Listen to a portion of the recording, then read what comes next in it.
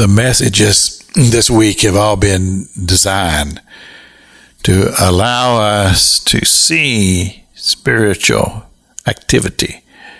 The moving of the Spirit, as I have described it to you this week, in the book of Acts, beginning with chapter 2, the revival movement that took place as a result of prayer that had been happening.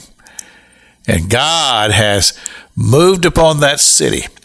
A great revival has taken place. People from all over the world were there when the Holy Ghost fell. A whole movement has started. And I talked about yesterday about the 7 deacons that were appointed in chapter 6. And then this young man by the name of Philip the evangelist. He was flowing in the Spirit of God.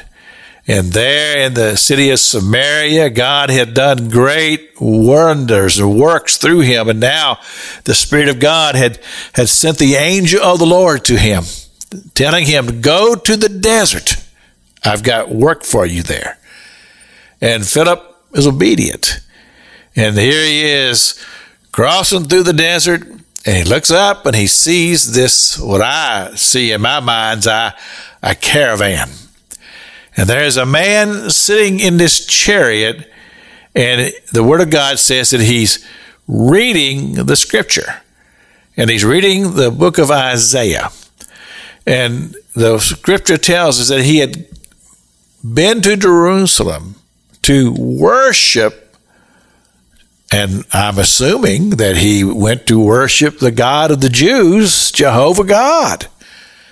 And now he's returning back to Ethiopia in his chariot. He's got the Scripture, and evidently he's reading it out loud.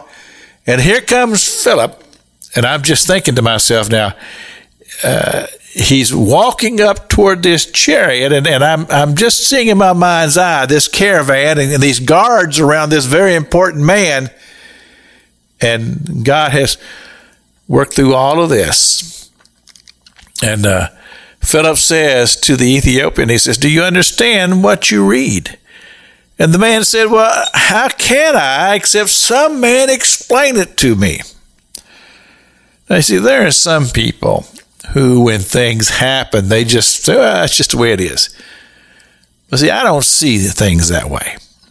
When I see something so unusual take place, I have to say, that's the activity of God.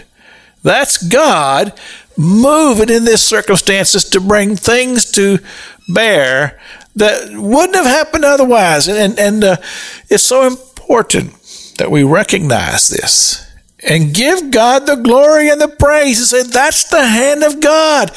God has prepared this whole circumstance, this whole situation. Look what God has done to bring one man to salvation. Of course, we know this man of influence, he'll be an instrument to carry the gospel to other parts of the world. But you see, this is what we pray for. We say, Lord, revival, send revival. The hand of God, borne out by prayer. This is Pastor Jack King with the gospel on the radio broadcast.